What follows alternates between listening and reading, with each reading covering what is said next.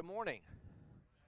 It's good to see you all here, and we are beginning a new series, a little mini series here at Mars Hill. We just finished up Malachi. I don't know if you enjoyed it as much as I did working through it, but it is heavy. I mean, and I don't know if we should back up Malachi to James, because James is like punches you in the face, and then Malachi punches you in the gut. And so it's good that we get to the Christmas season and get some good, encouraging gospel reminders of all that is true about us that comes to life in James and Malachi. It just reminds us of our own depravity and reminds us of what we are up against with our human nature, how God can overcome that in one person.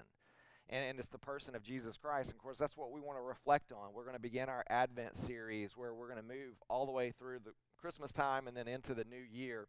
And then we'll begin our study of John, and that'll be a lengthy study, and that'll begin in January. We're going to break John up into, I think, we're looking at maybe 4 different sections. And so what we'll do is, instead of being 5 years in the book of John, we're going to look at the first section, and then we'll probably do something to take a break, and then jump into the next section and take a small break. And so that's kind of how we're going to break it up, so that we are still hitting some other high points of what's happening out there in all of the Scripture. So today we want to focus on Jesus as Messiah, as Neil was talking about. I think a lot of times the danger that we have is when Christmas time comes around, there is a danger that we might miss it. And you begin to think, well, how in the world could you possibly miss Christmas? Because, ever since the witches came down at Home Depot, there's been music playing everywhere that you go, and immediately all of the Santa Claus stuff and the blow-up Christmas trees, and I mean, it's just there, and it's there for at least 60 days before Christmas ever comes around. How in the world could anybody miss Christmas? And I would say the danger that we have is we have the same likability or availability to miss Christmas as the original story people missed Christmas. If you think about, in particular, I think about the priests, the Levites, those who worked in the temple. If you remember, the wise men actually came to them and said, even though this was after Jesus was born, they said, where is the one who is to be born King of the Jews? And of course, they knew exactly what the Scripture said. They pointed to it, and they said, he's to be born in Bethlehem. And they said, we've seen his star. Well, that was only about 5 miles from where they were when they were asked that, and none of them bothered to go and check it out. And so I think that you can become so familiar with Christ, so familiar with the story, that you could literally go through this season, go through all the trappings that Christmas has, and completely miss Christmas. And it's a danger that we all have. It's a danger that we have because we've become too familiar with the gospel, maybe. Maybe we become too familiar with the story. I think the danger that we have as Americans, which is also part of the blessing, we have this freedom to teach, and many of us grow up in church. But I think the tragedy for some of us is that we heard the gospel before we even realized we needed a gospel. And so we became so familiar with the story before we realized what an incredible story it really is. And so I think that is the danger that we all face, is the familiarity that we have with the gospel and the gospel story. And the same is true when we talk about these themes or these titles that Jesus has. So when we talk about Jesus Christ, I mean, a lot of us think that's his last name. It's Mr. Christ. Jesus is his first name. Christ is his last name, because we've heard it so much, Jesus Christ. And we hear Jesus as the Messiah. But what do those words really mean? Think about this for a moment. As you exit out of the incredible tragedy of the Old Testament, I'm talking about the tragedy of humanity, given choices over and over again and always choosing to rebel against God. Even though God was gracious, there at the very end of Malachi, even though we saw that glimpse of the gospel, do you remember the last verse of Malachi? It was about judgment coming. It was about God's wrath. That's what the very last part of it said. That's the last sentence. And so we live with this expectation that we're never going to meet up to God's expectations. We're never going to hit that bar that he has set for holiness and righteousness. And we've had opportunity after opportunity, and none of us have been able to make it.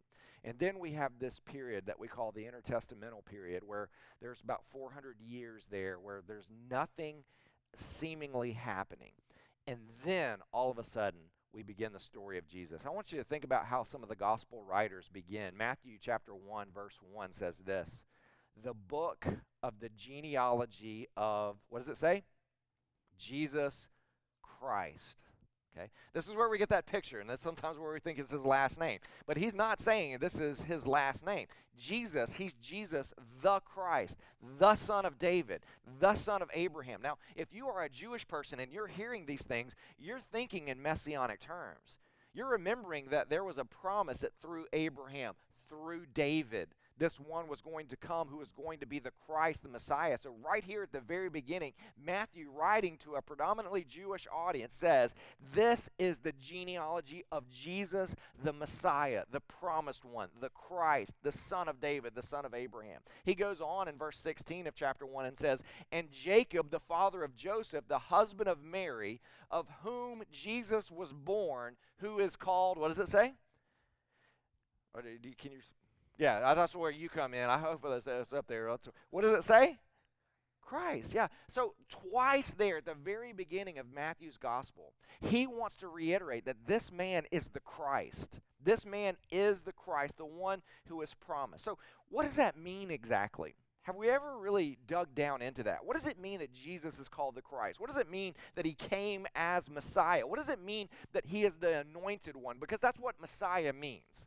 The word Messiah, if you were just to really break it down, it means the anointed one. Well, anointed for what is a question that we have. And if he's the anointed one and we are his followers, what does that mean for us that he's the Messiah and we're following him? These are the kind of questions that we should ask when we reflect in a season like this. Or maybe a better question to start with is more basic than that. Who is Jesus? I mean, we've become so used to him that we know, well, he's the character in the New Testament. He's the one that does the miracles. He's the one that calls out the 12. He's the one that dies on the cross. He's the one that rises from the dead. But really, we're not asking what he did. We're asking, who is he? Well, the book of Mark begins by saying this. He is the beginning of the good news.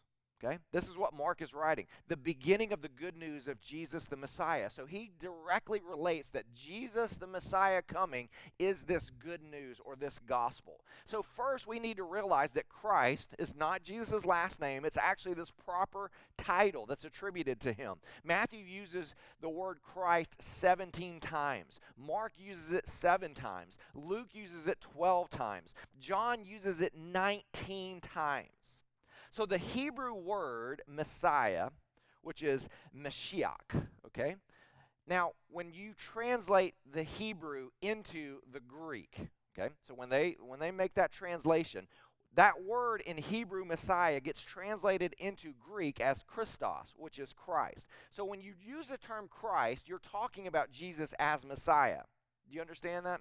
So those two terms are interrelated with each other. So Christ, one commentary says, is the Greek translation of the Hebrew Messiah, meaning the anointed one. So Matthew is writing to the Jews of his day and time, and his intention is to show that Jesus is the fulfillment of all these Old Testament prophecies, all these prophecies that we find that point to a Messiah. And he starts with what he calls the book of genealogy, the book of Genesis, if you will, more literally, the book of beginnings. And it's the beginning of what? It's the beginning of Jesus. It's the beginning of this Christ, this Messiah. And so Jesus is the son of David, he says. Not only that, not only is he the son of David, he traces it back even further and says, this is the son of Abraham. And so if Jesus is the Messiah, and Messiah means anointed one, our next question is this: what exactly does it mean to be anointed? One commentary says this: originally referring to physical anointing, the term took on metaphorical significance as one chosen and appointed by God to be his instrument. All right, does that make sense? So anointing is this idea of not just this magical sense that there's some power someone has. It is a choosing of that person for a very specific purpose. They are anointed in a very specific way. Another commentary points at the use of this, or how we see it in the Old Testament. Anointing was the designation of something as sacred, as set apart, as special to God. So to be set apart and empowered by God for a very specific task. So who do we find in the Old Testament that's actually anointed, or we see that are anointed for these kinds of purposes? Well, we see prophets are anointed and called by God for very specific purposes. We see priests are anointed and they were called and set apart by God for very specific purposes. And we also see kings who are called of God and set apart for a very specific purpose. So when we talk about prophets, priests, and kings, we are talking about an Old Testament picture of those who are anointed, those who are set apart for a very specific purpose. All of it, the purpose was related to the will of God. So each of these were set apart to God for the service of God, for a very special task in that service to God. So they would be referred to in the Old Testament as God's anointed ones. So we have that in the background. So think about that for a moment. Priests, what were they supposed to do? Well, priests were the representatives of God. They represented God to the people, and they represented the people to God. So they had this very strong picture of what they were supposed to do, what part they played in this whole story.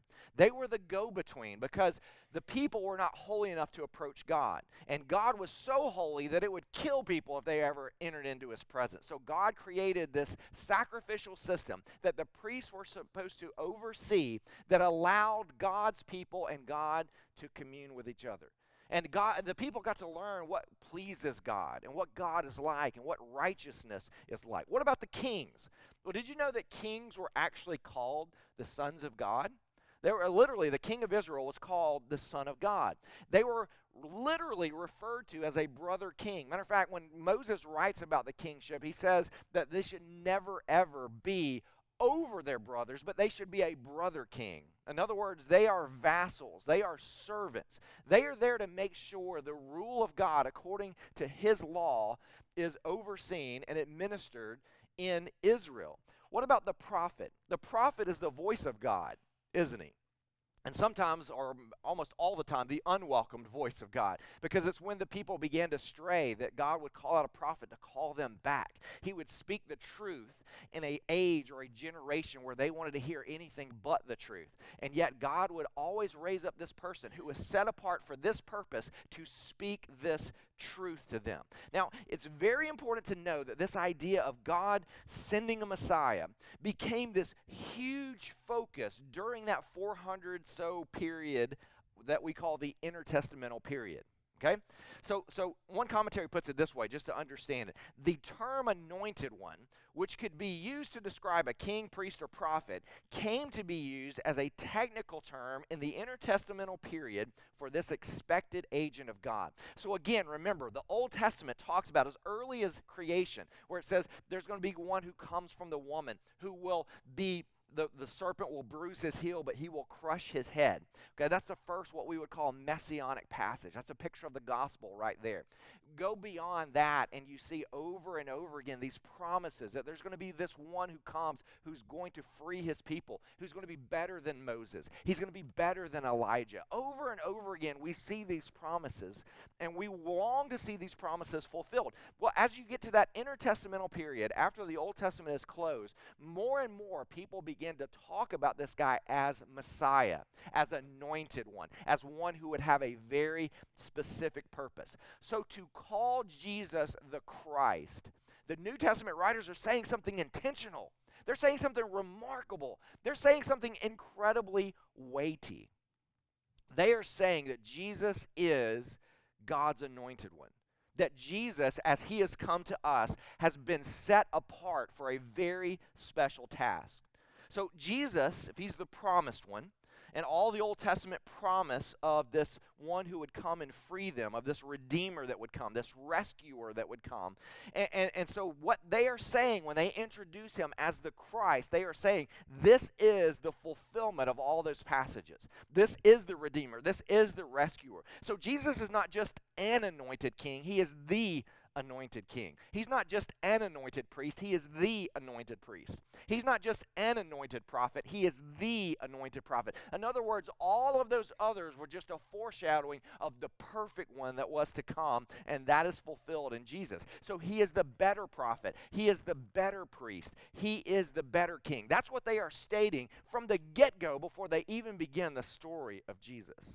Jesus was sent by God as the anointed one, and that means that he came with this very specific purpose in mind. So the next question we ask is, what was this specific purpose? I mean, how are we to define it? How are we to understand what Jesus was sent for? What was his role?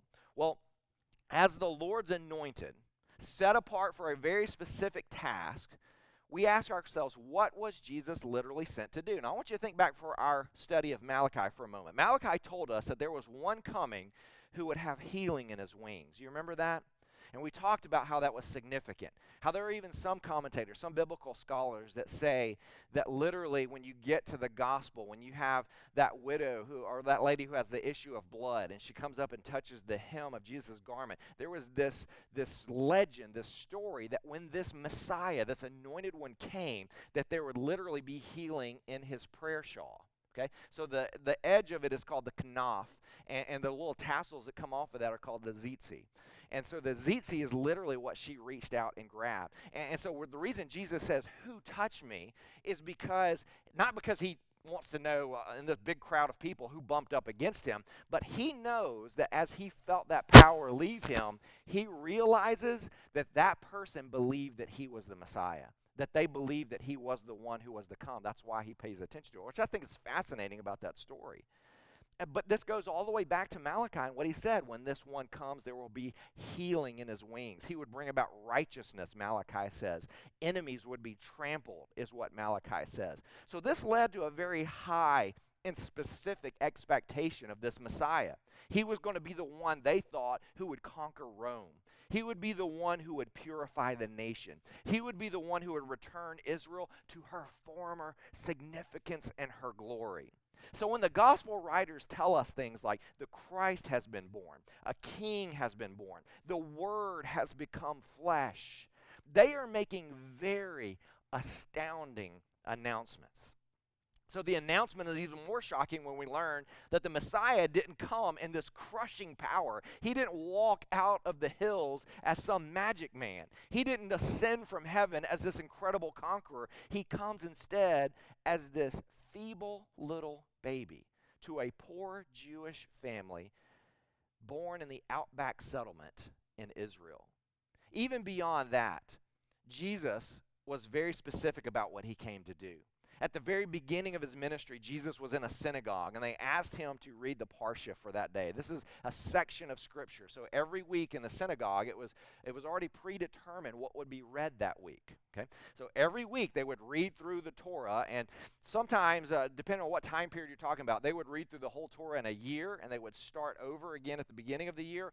Or many times, earlier times, that would actually take longer than a year. But there was a certain time they would start back over and they would begin reading the scroll again.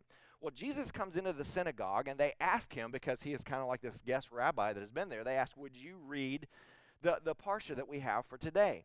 And so it just so happened that as he begins to read, that the reading for that day came from Isaiah 61. And it says this in verse 1. The Spirit of the Lord God is upon me. Because, listen to this, the Lord has, what does it say? Anointed me. The Lord has anointed me to bring good news to the poor.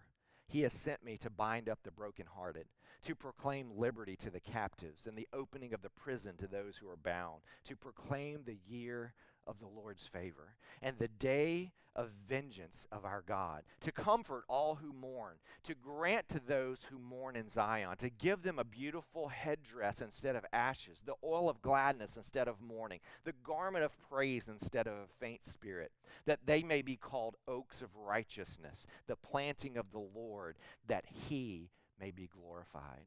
And then what did Jesus say as he rolled it up and finished the reading of that day? Today, this scripture has been fulfilled in your presence.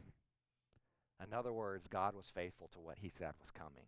And I am the fulfillment of that. And that's what I've come to do. In essence, sometimes we miss the weighty significance of that moment. But that moment, Jesus was saying, this is the kind of Messiah that I'm going to be.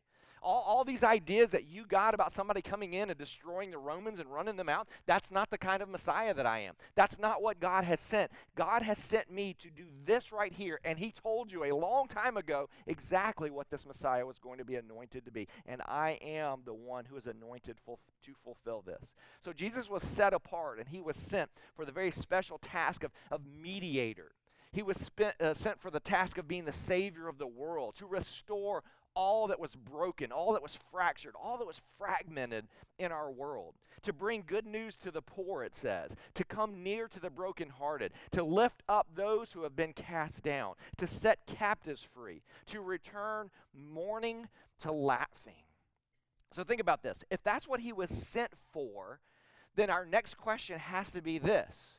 Then who was he sent to?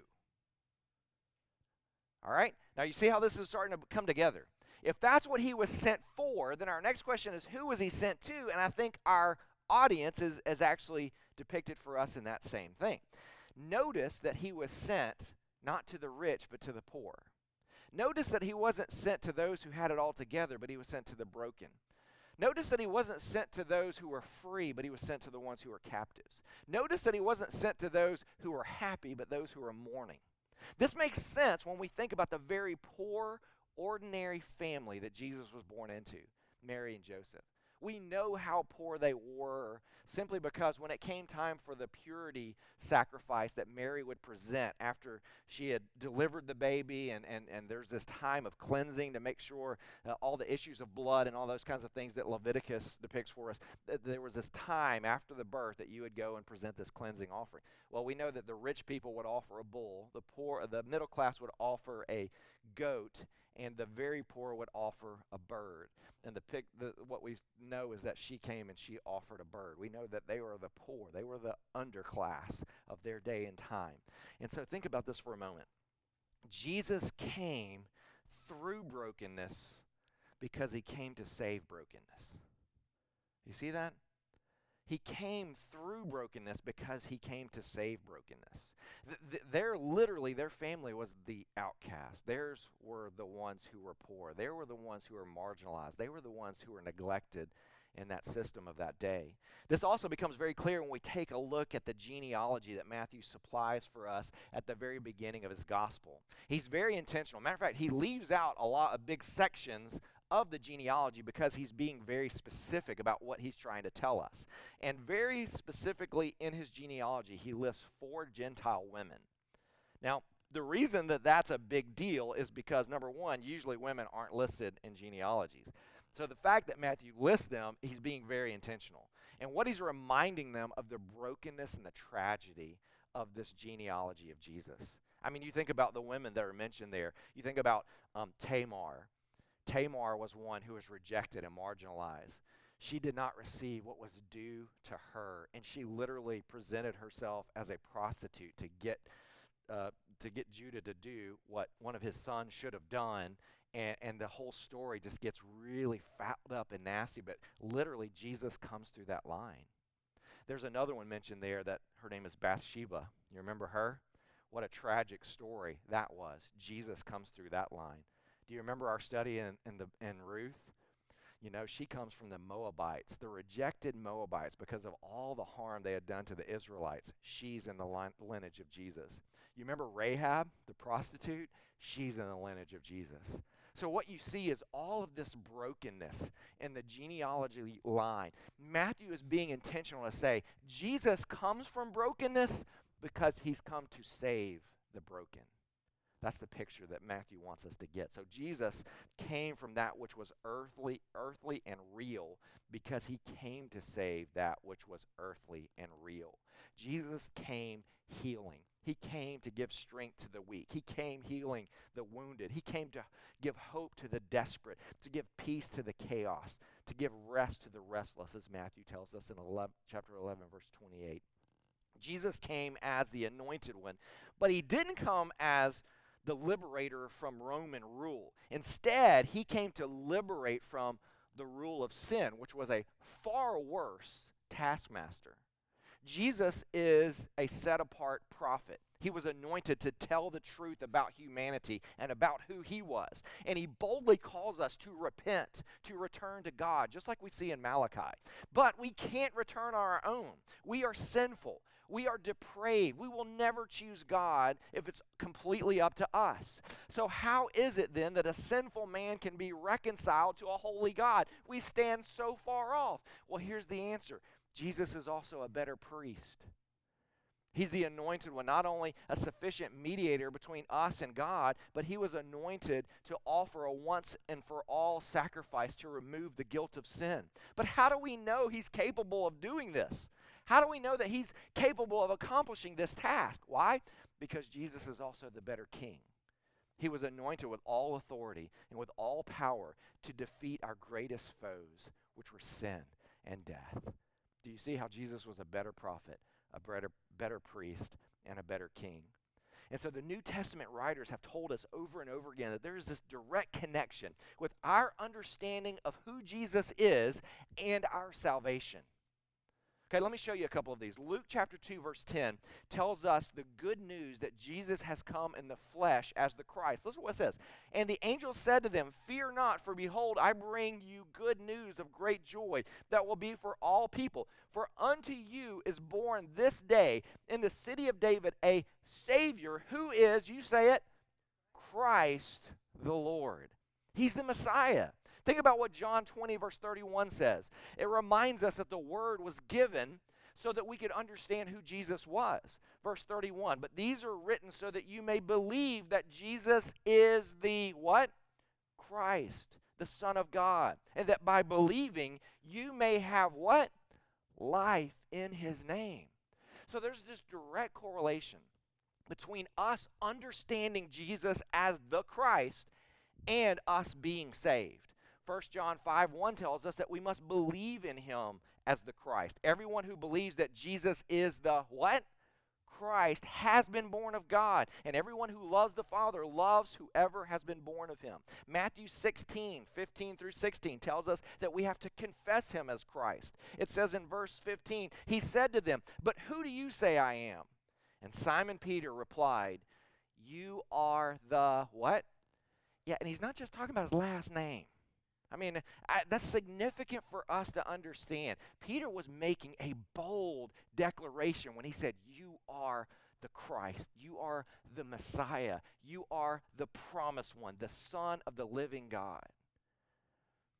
Have you ever experienced the liberating good news of Jesus? Have you ever believed on Jesus as the Christ, the Messiah, the anointed one? God set apart one who was sent to redeem you, to reconcile you to God, to be your priest, to be your king, to be your prophet. Have you confessed Jesus as the Christ? Are you looking for a Messiah to meet your dreams like Israel was in this day and time? Or are you looking for a true Messiah to rescue your soul?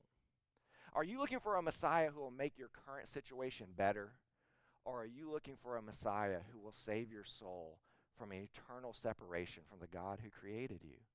What kind of Messiah are you looking for this season? Are you acting as a functional Messiah in your own life? I mean, think about that. What I mean by that is, are you functioning as the Messiah in your own life? Are you the long-awaited one? Are you set apart as the sole truth teller in your own life? Are you set apart as the functional Savior of your life? Are you set apart as the sole authority of your own life?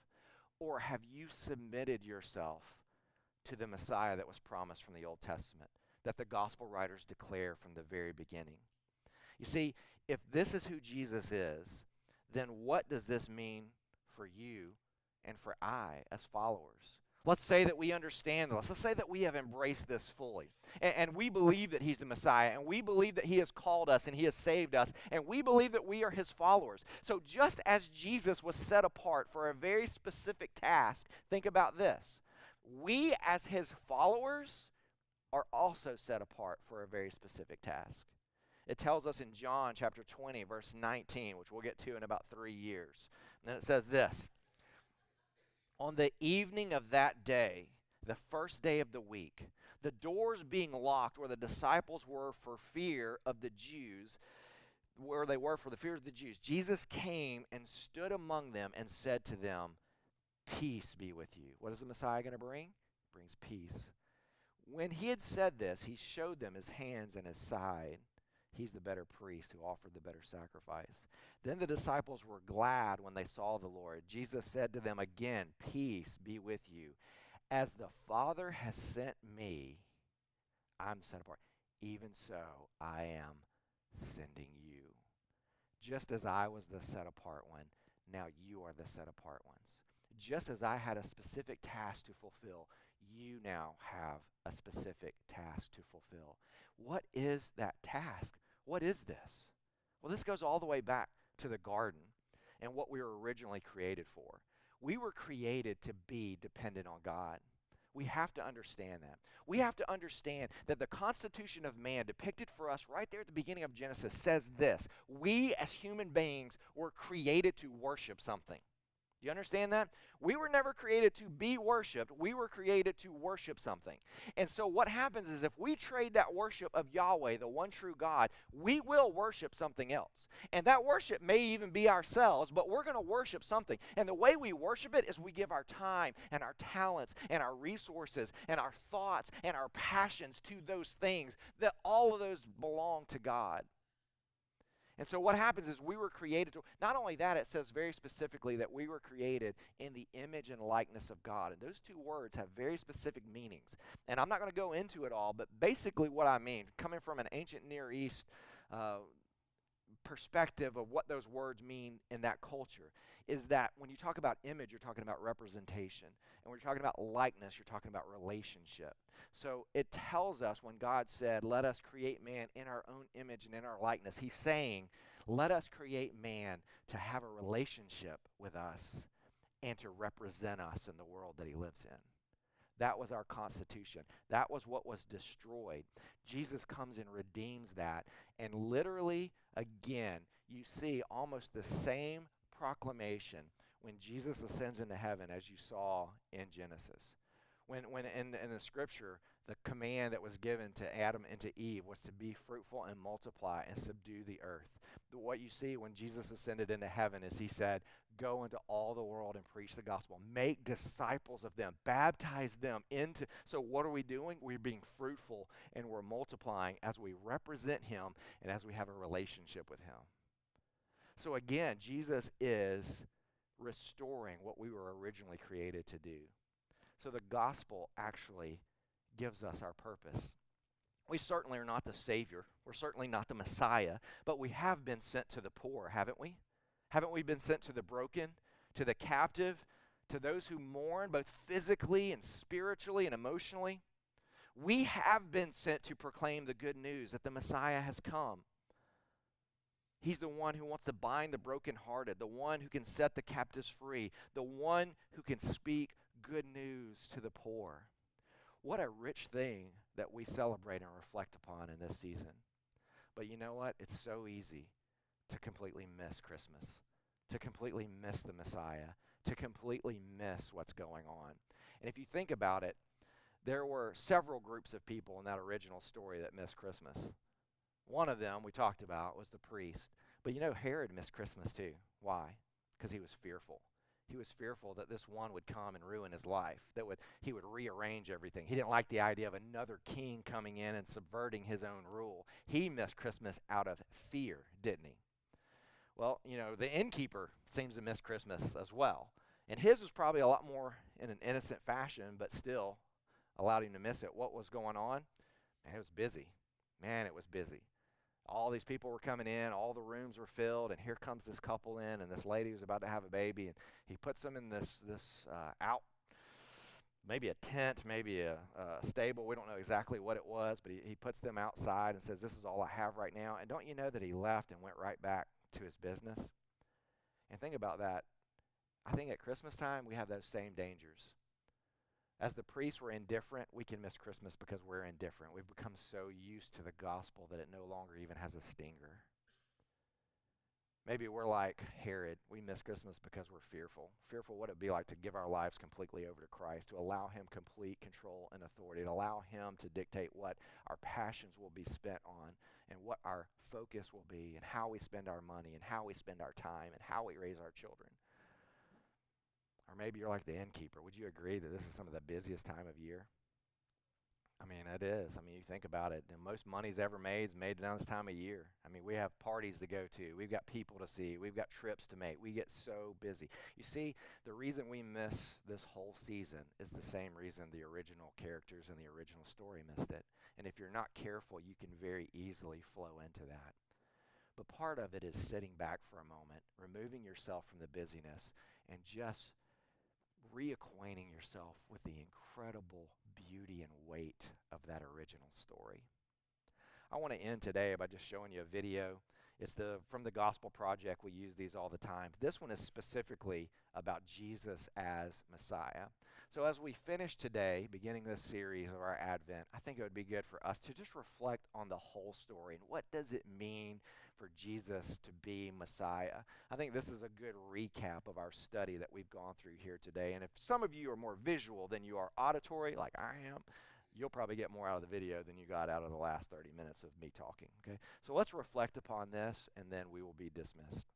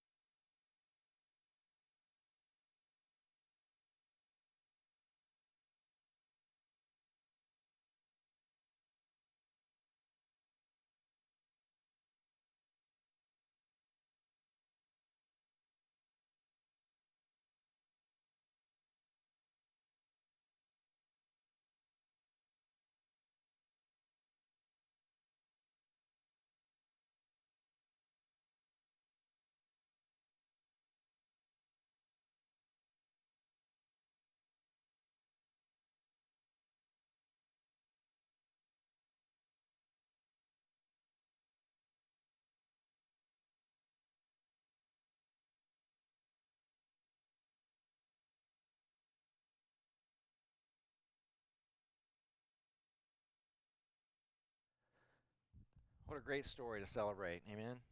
Let's pray together. Lord, what a gospel story you have entrusted to us, that you have called us with, that you have saved us with. Lord, forgive us for becoming too familiar with the story, that we could just go about our lives in such temporal ways and oftentimes meaningless ways when we have an eternity to live for. What we do here, we're laying up treasures in heaven, or either we're laying up treasures here. And you remind us that every decision we make, we're either living for this world or the world to come. And Lord, that's a struggle for us, and you know our hearts, and you know our bent towards depravity. You know our love of that serpent and his words. But I just pray that your words of truth would overcome, that those words that are the only truth would pervade our minds and our hearts and everything that the depravity has done to us. And so in this season, when we have the opportunity to think and reflect on how good you have been, Lord, may we not be distracted by fear or indifference or busyness. But God, may we truly embrace this story that sets us apart as your people with a specific purpose to reflect you and to enjoy a relationship with you as long as we have breath here and into eternity in your presence. And one day, Lord, we know that you're going to right all the wrongs, and we have a kingdom to look forward to that you will set up, that we will be a part of. Thank you for not giving up on us. Thank you for reaching out and redeeming us when we were so far away. And thank you for the constant provision that you give to us as your children. We are thankful for this, and we know it is all ours in Christ Jesus, and it is in his name we pray. Amen. May the Lord bless you and keep you. May he make his face to shine upon you and be gracious to you. May the Lord lift up his countenance on you, and may he give you his peace. Thank you. Blessings as you go in his name.